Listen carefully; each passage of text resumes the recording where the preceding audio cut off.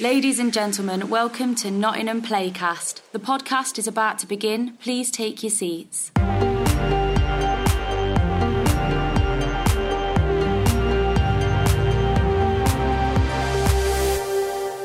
Hello again, and welcome to the Amplified podcast. I'm Craig Gilbert, the Amplified producer at Nottingham Playhouse, and today I'm joined by Natalie Abrahami. Natalie is a theatre, opera and film director. She started out at the Royal Court as a graduate trainee before training with the Young Vic and National Theatre. She was awarded the James Mingus Kitchen Award for Emerging Directors in 2005. Between 2007 and 2012, Natalie was artistic director at the Gate Theatre in Notting Hill with Carrie Cracknell. During their tenure, they were awarded the Paul Hamlyn Breakthrough Fund for Creative Entrepreneurs. Natalie then went on to join the Young Vic as Genesis Fellow and Associate Director. She's also been Associate Artist at Nuffield Southampton Theatres and at Hull Truck. Work for theatre and opera includes Swive, Sam Wanamaker Playhouse for Shakespeare's Globe, Anna at the National Theatre, The Meeting at Chichester Festival Theatre, Mackinac at the Almeida, Wings, Happy Days, After Miss Julie and Our Wilderness for the Young Vic, and Queen Anne, the Royal Shakespeare Company, Theatre Royal Haymarket. Her opera work includes How the Whale Became and Other Tales for the Royal Opera House. Alongside this, she's also made films including Mayday, The Roof, and Life's a Pitch. Natalie and I were joined for this conversation by her brand new baby. So please enjoy this excellent chat that comes replete with ambient gurgling, crying, and the occasional farty interruption. Here's the brilliant Natalie Abrahami. Hello, Natalie, and thank you for joining us today on the Nottingham Playhouse Amplify podcast. How are you doing? Good, thank you. Thanks so much. I just realised, I'm so sorry. There are going to be some background noises from a small child, including some, natural things that happen to children. So I just heard massive fart noise, which is, my 3-week-old daughter. So apologies for the background Foley effects. No, that's all right. It makes it all the more authentic. Yes, it's definitely authentic. Yeah. So what? Sorry. No, and it's not me. That's the thing that's kind of terrifying. Yeah. We'll block capitals at the top of the show notes when this goes out. Don't worry. So what does social distancing look like for you? What have you been up to?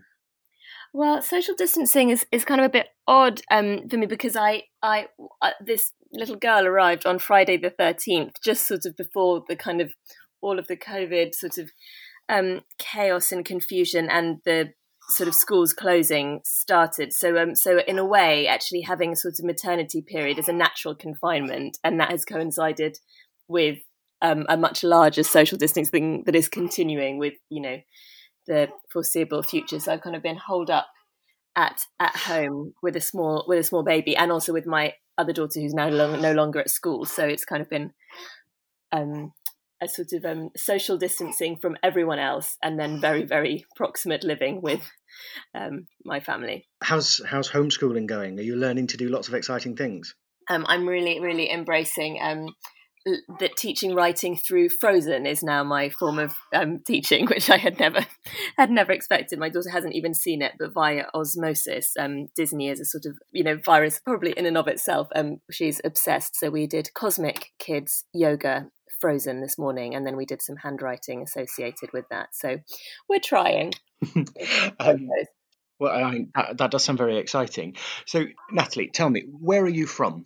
I was born in London and kind of educated there, sort of in southwest London, sort of suburbia. And I still live in London, although I now live in North London. And what about your family? Are there any arts or artists in your family, or are you the only one? Well, my uncle, my mother's brother, is a photographer called Barry Fridlander. And I guess I was always quite interested in photography. I think I thought photography might be something I wanted to do, and indeed did some work experience kind of thinking about photography and advertising. And actually it was through that I thought I wanted to be a theatre director. Apologies, I'm just going to rescue a small child. And then my father is a documentary maker, and so I guess is interested in people's stories and storytelling, aware of people wanting to tell other people's stories and investigating things in order to do that, but no background in theatre as such. What kind of films does your dad make? So he sort of did documentaries kind of about different. He made documentaries about people living rough on the streets. He made documentaries about people in cults. He sort of really liked to, it's not something he necessarily does anymore, but to immerse himself in other people's stories. And I think was very good at getting people to tell them his story and a good listener. And so kind of did that sort of work and then has kind of moved a bit away from that. But when I was younger, that was what he was doing. And where does your relationship with the theatre come from? Where did that begin? Well, my mum really likes the theatre and often used to take me to our local theatre to see shows. I never acted or wanted to act. That's sort of my idea of a living nightmare and a kind of complete terror of being on stage. But I've always liked watching those performances, and she certainly took me to see them. And then I think that gradually I just sort of not even necessarily exactly knowing what a director was, but sort of started to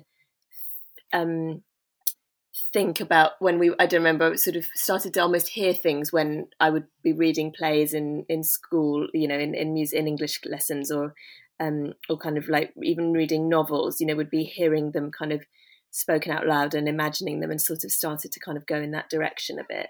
So when did you decide that this is the thing that I'm going to pursue? This is the thing I'm going to make my living doing?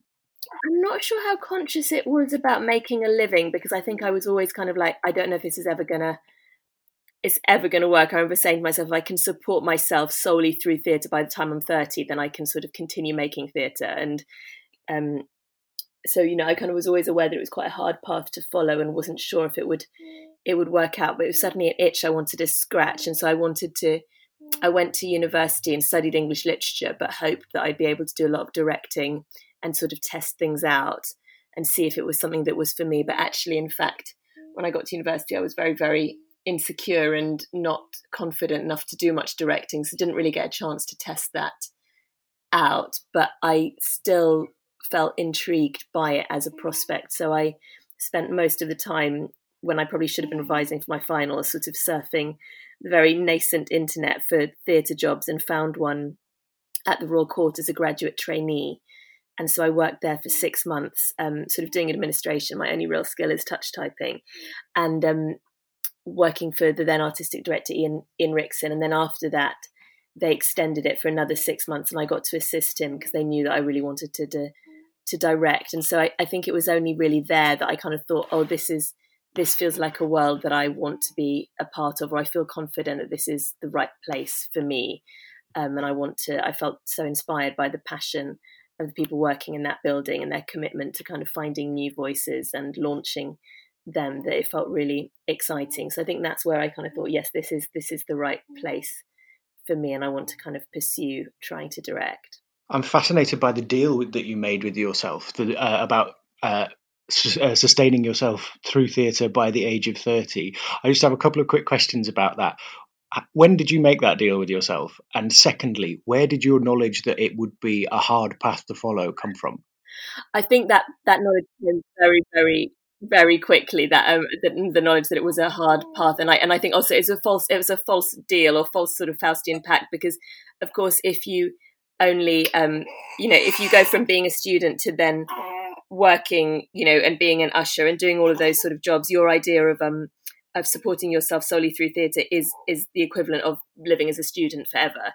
So it wasn't so I could sort of just about support myself through theatre, but it was kind of very hand to mouth sort of peripatetic existence. But I think I knew that I was very lucky at the beginning, that when I got this job at the Royal Court, that it was unpaid, and that the only reason I could do it was because my parents lived in London and I could live with them.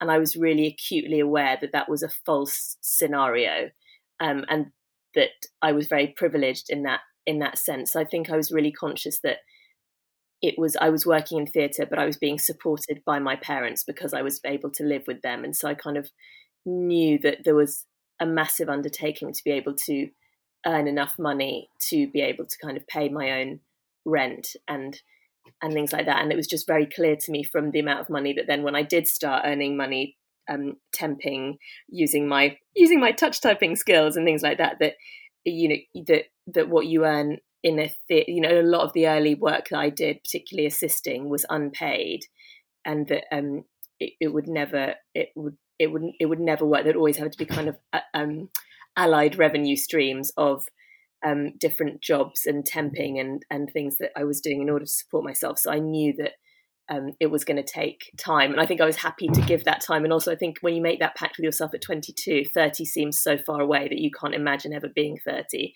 So it felt like I'd given myself a long lead in time, but actually I'm not sure it was that much time.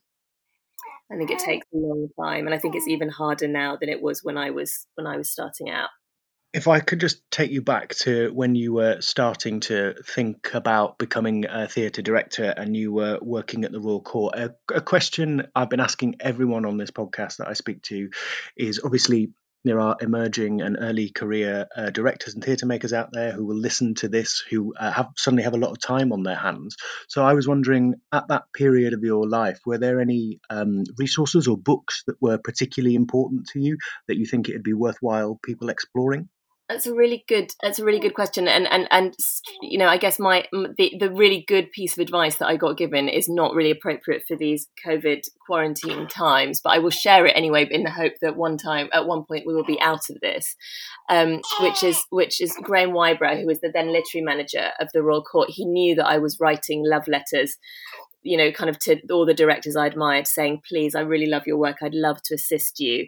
And in the knowledge that quite often those letters do not get you write the letters to the people who you really admire, but you don't get a response, and that's understandable. And he said something really useful, which is that I could learn as much from watching directors work in previews and seeing how they were changing the show according to the needs of the production, but also kind of responding to an audience. And so I really and I was doing ushering anyway, but it kind of made me really sort of appreciate that actually watching the first few previews of a show, you could really, even though you weren't maybe in the room with that director, by seeing how they changed the costumes or the staging or the sound or the orders of the scenes or cut scenes, you could learn a lot about what their process was. So I found ushering incredibly edifying, in that I was learning, I was kind of in the theatre with that audiences, learning about audiences responding and earning some money, but also being able to kind of see choices that directors were making in action. In terms of books and things that I read that I loved, and I guess sort of now there are so many theatres offering live streaming of shows that even if you're not able to see the previews of them, I do think it's an amazing opportunity to see as much live performance as possible. And I've always loved the NT Live and watching kind of operas from around the world and just being able to consume as much stuff. So now that we can potentially do it from our living rooms and from our computers, I think that is it's a great time to, in this hibernation moment, to kind of learn and study and be prepared for when we emerge. And in terms of books that I was kind of reading at the time, I remember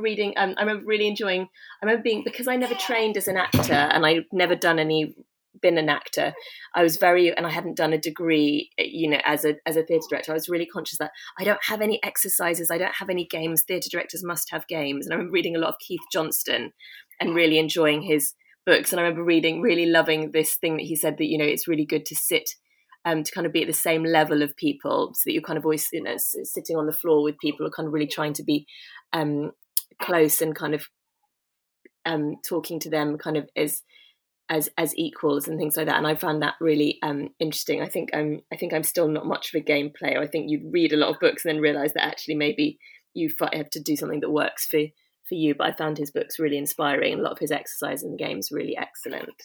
You get your first assisting job at the Royal Court. What was that show? That was a show that Roy Williams wrote called Fallout, that Ian Rickson directed and Ultz designed. And it was one of the first times that the Royal Court, the theatre, was kind of transformed into an in the round space, sort of like a boxing ring. And it was a beautiful design, and it was a really amazing opportunity to assist Ian, who is, I think, a fantastic director, and I really loved learning from him about his process and how he forms a company. And he's a great game player. He's kind of does lots of exercises and plays volleyball and is sort of really good at creating those company spirits. And when was it that you started making your own work?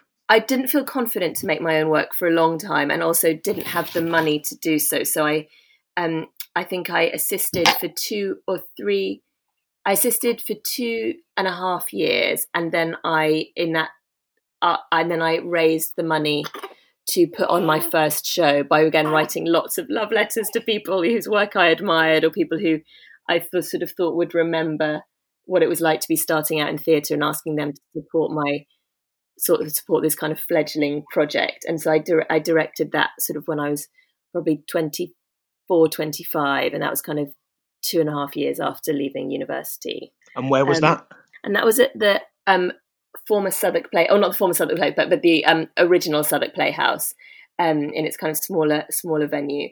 And I think it was a play that I had found, that I'd read in French, and I felt like I didn't know enough writers at the time, and definitely didn't have the money to commission. And that was a very false economy. So I translated it myself, which is really stupid because I'm not a writer, I'm definitely not a translator, and I didn't enjoy doing it.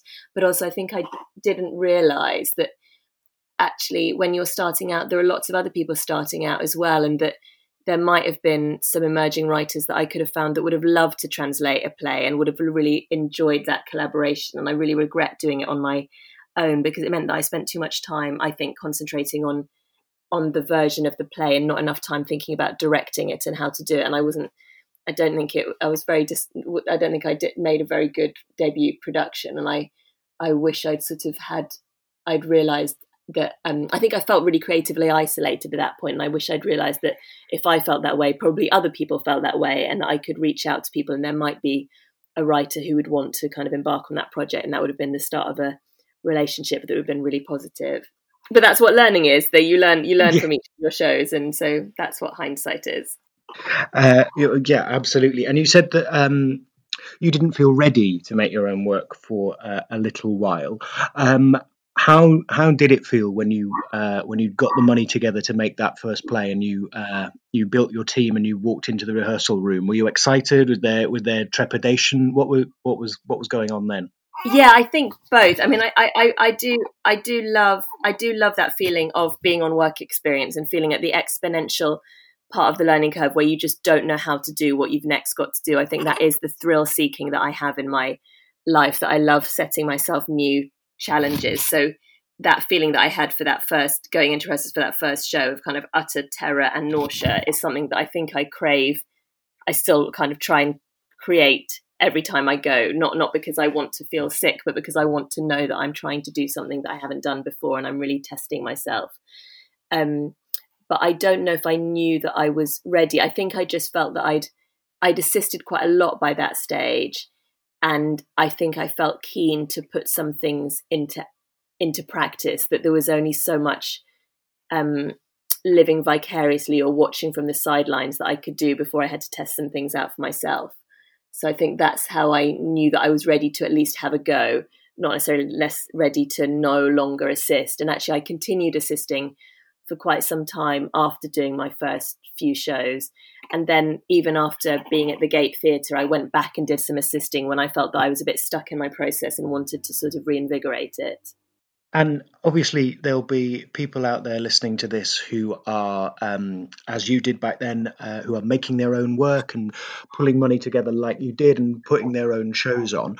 What was how did the progression happen to you between from being a director making their own work in off West End and fringe venues to working in established venues and having artistic directors offer you shows? How did that happen?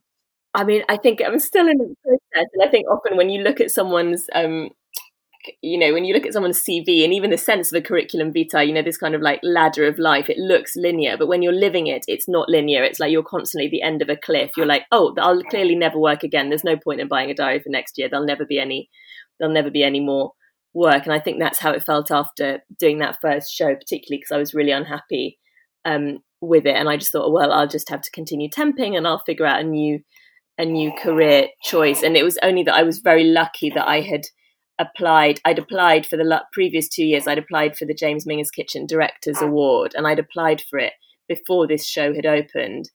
and I had been shortlisted. So I was kind of already in the process. And I think if I wasn't in that process, I probably wouldn't have had the confidence to apply, because doing this first production had knocked my confidence so much. And so I kind of then, was then shortlisted and went to the kind of weekend for the finalists and stuff. So it was sort of very, very lucky that I ended up receiving that award that year, because I think otherwise I probably would have bowed out and felt that I wasn't cut out for this, because I was so my confidence was so knocked by having made that show and not feeling that I'd got it.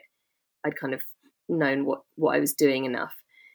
So it was good that I'd already applied for this other show, because it meant that I was sort of already in that process. And also my family had just gone bankrupt at that point. So I think I was in a place where I was thinking, I've really got to sort of try and get a proper job where I can earn and support people and make a decent living. And so I was kind of my brain was very much focused on other things. And so then I finding out that I'd been shortlisted for this thing actually gave my mum in particular so much succor that something positive was happening in this very bleak time, that I sort of ended up pursuing going to the kind of, working on the designs and going to the finalists weekend, not really thinking anything would happen, but just thinking that there was something it was worth pursuing, because there was a larger force at work suggesting that I should continue on that path.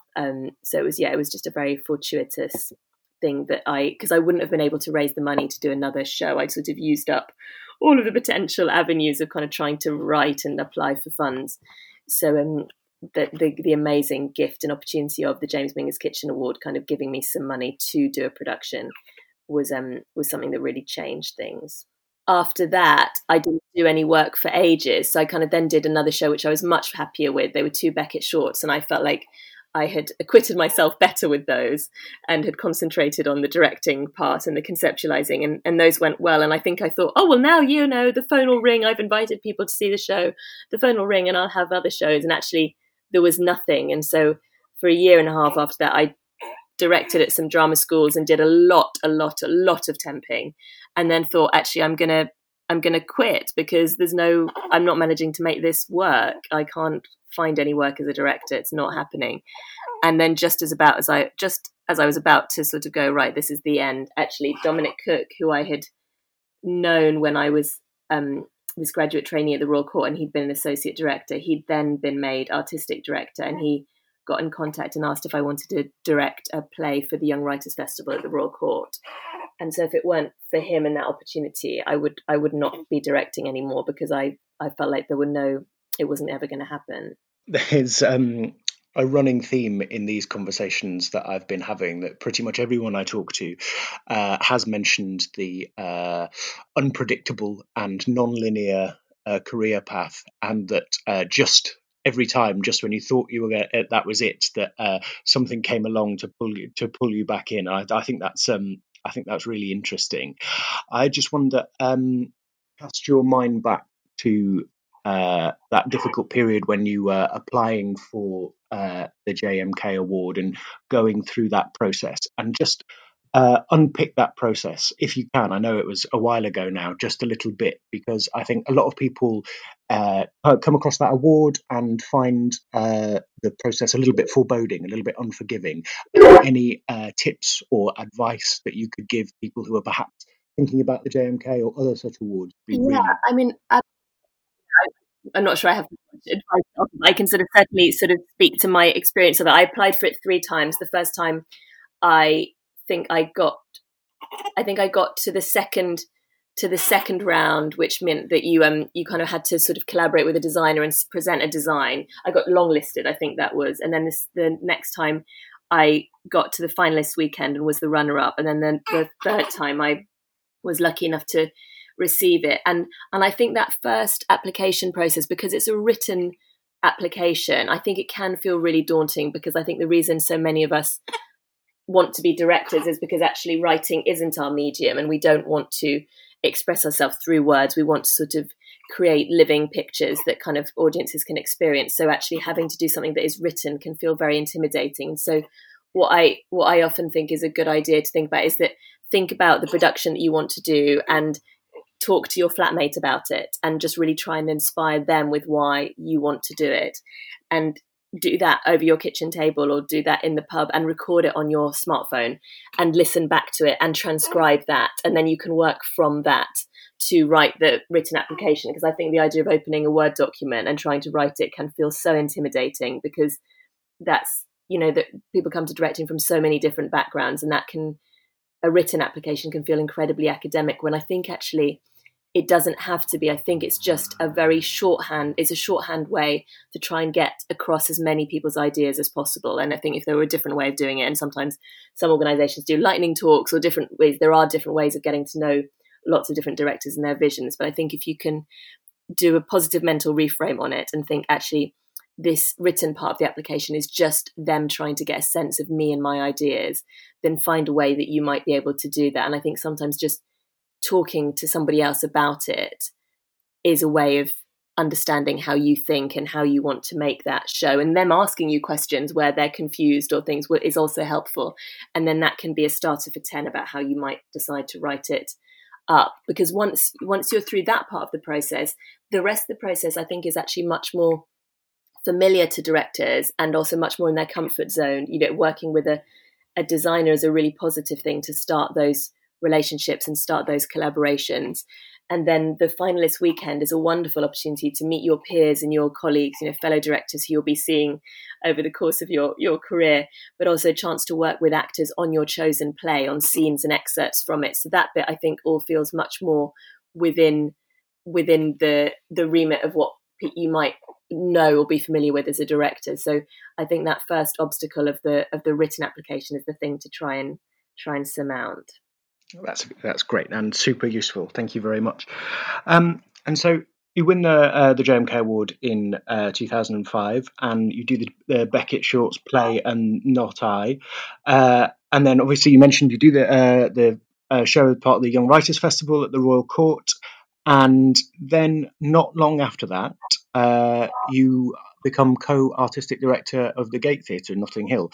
Can you talk a little bit about that process and what that was like? I have no idea how that happened. That seems completely miraculous to me, particularly when I'm talking to you now and saying there was no work, I had no confidence, I was about to quit. Yet somehow, in the kind of youthful exuberance of being 27, Carrie Cracknell, who I'd met on the National Theatre Studio Directors course 3 years earlier, and who we'd just got on really well and felt very similarly about theatre and what we wanted to make. And we, I don't know, we just decided that we would apply as a duo, and we didn't even explain why we wanted to be a duo in our application. We just presented it as a kind of as a fact, and I don't know how we had the sort of temerity to apply, really, because there was no experience between us. But I think we both loved that venue and felt really inspired by it and really wanted to make work in it.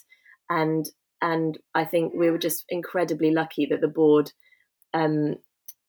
took a punt on us and kind of gave us an opportunity to make our mistakes in public and sort of take the Gate into this direction, sort of more maybe dance theatre and kind of collaboration across mediums that we really wanted to pursue. But it was a very I'm amazed that I would not, when I look back, I kind of can't believe that we both applied for it, and then suddenly we're given this opportunity to run an organisation, and we'd run, that was $750,000 where we'd not run anything other than our student overdrafts. So it was it was kind of a miracle that we got it, and I feel very delighted that we applied in that kind of innocence and positivity. And it is a clarion call to me to kind of go, you should just go for things. You never know, you may get them, you may not, but if you don't apply, that's the only way you won't get it. Like, people don't tend to knock on your bedroom door and go, oh, we'd really love you to do this. You have to put yourself in the ring. And I think that is a good thing to do. And I guess maybe that's what we did. I just can't believe that we did. And how long were you there for? Was it 4 years, 5 years? 5 years. We were there for 5 years, so 2007 to 2012. How do you remember that time? Was it fun running that building?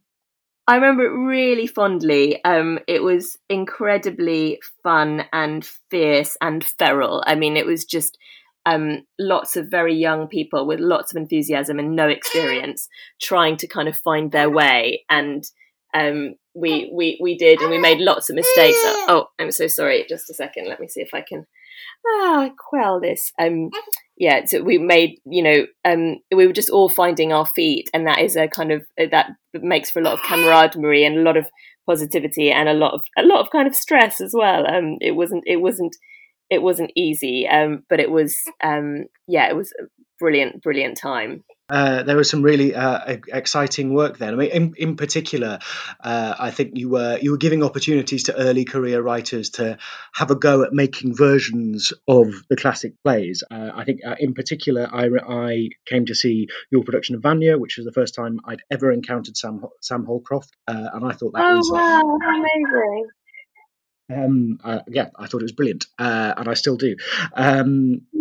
Was that a deliberate thing where you were thinking that we'd give early career writers the opportunities to have a go at making versions of these classics, the kind of opportunities that writers usually have to wait until they're more established in their careers for?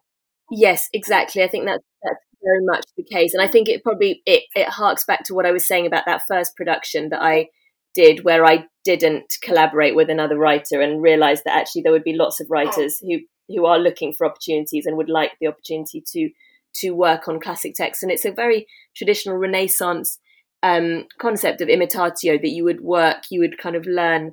learn your craft through looking at the craft of other writers in advance. So in the Renaissance, they'd be looking at all the classical writers, and I think that we felt that we were in a position to give opportunities to writers. We really wanted to look at kind of lots of classical European texts in particular, and give opportunities to, as you say, emerging writers to have a go at a sort of an Ibsen or a Chekhov that they might not be given the chance to do for many years to come. So it felt like we were really keen to bring all the creatives, the new generation of creatives, up with us. So kind of wanting to kind of find new designers and new writers. And I feel like that was one of the most exciting gifts of that period, of being able to work with so many talented people. I wonder if we can just switch now and talk about process for a little bit. Obviously it will change from project to project, but what are the structural musts of a first week in your rehearsal room? Gosh, structural must. I'm not sure. Yeah, I don't know. I feel like every time I'm sort of restarting that process, every time I'm trying to do something different. I like to, and I sometimes do a read through, and I sometimes don't, and we sometimes do some analysis of the text, and we sometimes jump straight in and start kind of staging. So I think I change it up quite a lot. Something I do really like to do, though, is try and create something at the beginning of the week, of that first week, where we are all trying to figure out what we want to achieve with this production and how the process can work to make that happen. And so we sort of almost create our own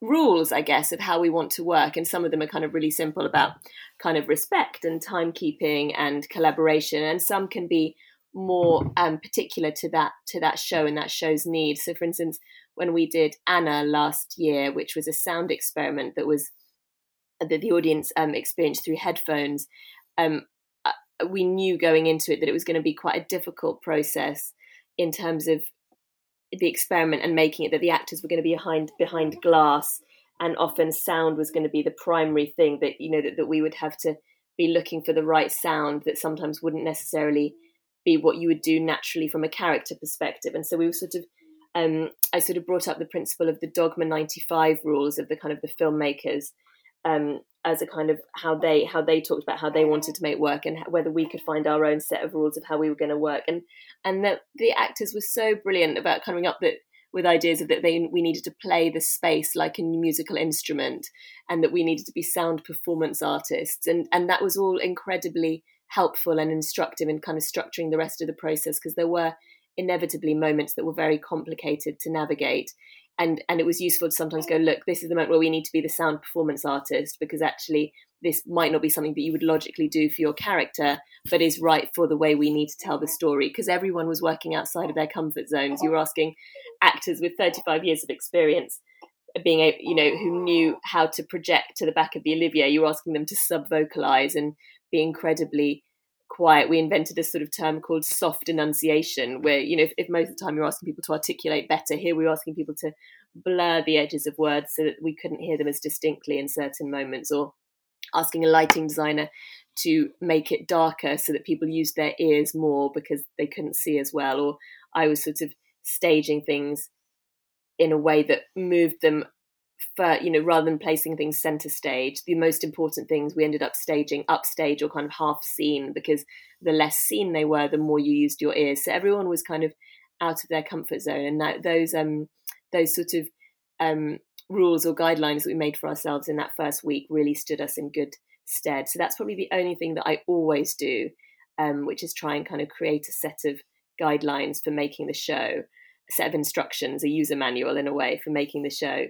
And then the rest is sort of up for grabs in terms of what the show needs. Sometimes they need much more physical work. You need to do much more choreography or much more body conditioning because they require certain things. So I try and sort of tailor that first week to what the show needs. Brilliant. I wonder, because it seems to me the work I've seen of yours and hearing you talk about theatre always has a really robust physical language. And I know you're a huge fan of dance. I wonder if you can talk a little bit about your relationship to movement and how you use it in your productions. Well, thank you. That's very kind. I mean, I can't move. I am so physically uncoordinated, and so I think I have immense respect for people who can use their bodies to convey meaning and emotion and language. And I think I'm always very intrigued by forms where you don't have to translate anything. So for me, music and movement are the kind of the ultimate, because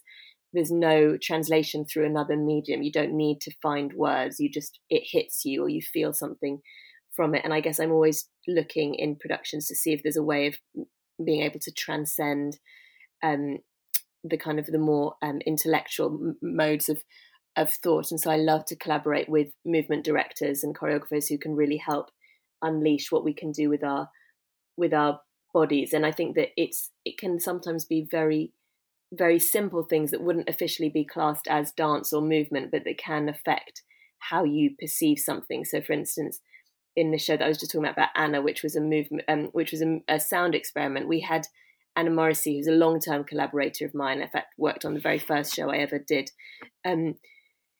She did the movement with it, along with an associate choreographer, Laura Cubitt, and there isn't really any movement to speak of per se, but it had to be choreographed like a ballet, like a piece of music, because every movement that anyone did affected what someone else did. Everyone was kind of interconnected in a sort of hive in a way. And so I think thinking of everything as movement, even if it doesn't necessarily look like it's a dance sequence, is useful. And that is and I think working with a movement director who's 100% of their brain is on the movement allows you to kind of create a stronger sort of movement sense, whereas kind of a lot of my brain will be on the movement, but it will be on a lot of other things as well. And it's really brilliant if you can have a shorthand with someone who can help you sort of deliver that vision, because they're thinking solely about how to deliver something through the body.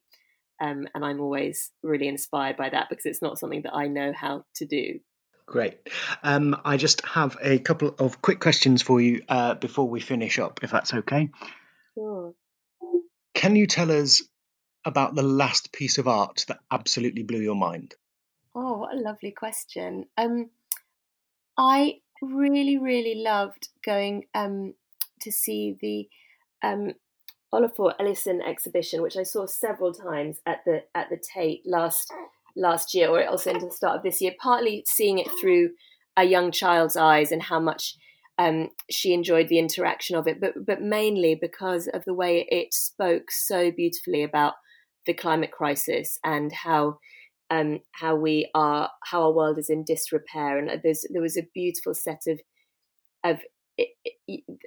I just think because of the way he has photographed things kind of growing up and then going back and seeing how the world has changed since then and how many things have been eroded and things. I just found that incredibly moving, because it's sort of unarguable in that sense. And I know there are sort of people who deny might deny the situation. And maybe there is a positive to be found in this current quarantine, that we're discovering ways of interacting in a virtual way that doesn't require as much consumption of fossil fuels and as much travel. But I thought that his work was really articulate about that in a very positive way. And I think that spirit of that you catch more flies with honey than with vinegar is a very important thing. And I found his work really moving in that sense. Great.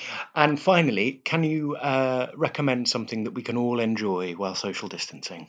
Oh, I just think looking at the trees, I just think just being aware of nature is something that just a moment of stillness is, or certainly that's something that I've been really conscious of kind of being so cooped up, that kind of moments of like looking at nature, and particularly that we are cooped up in spring and things are starting to grow. And so there is positivity, that there are fewer planes and I feel like I can hear more birds and things like that. I'm finding that's giving me a lot of succor and support in these moments.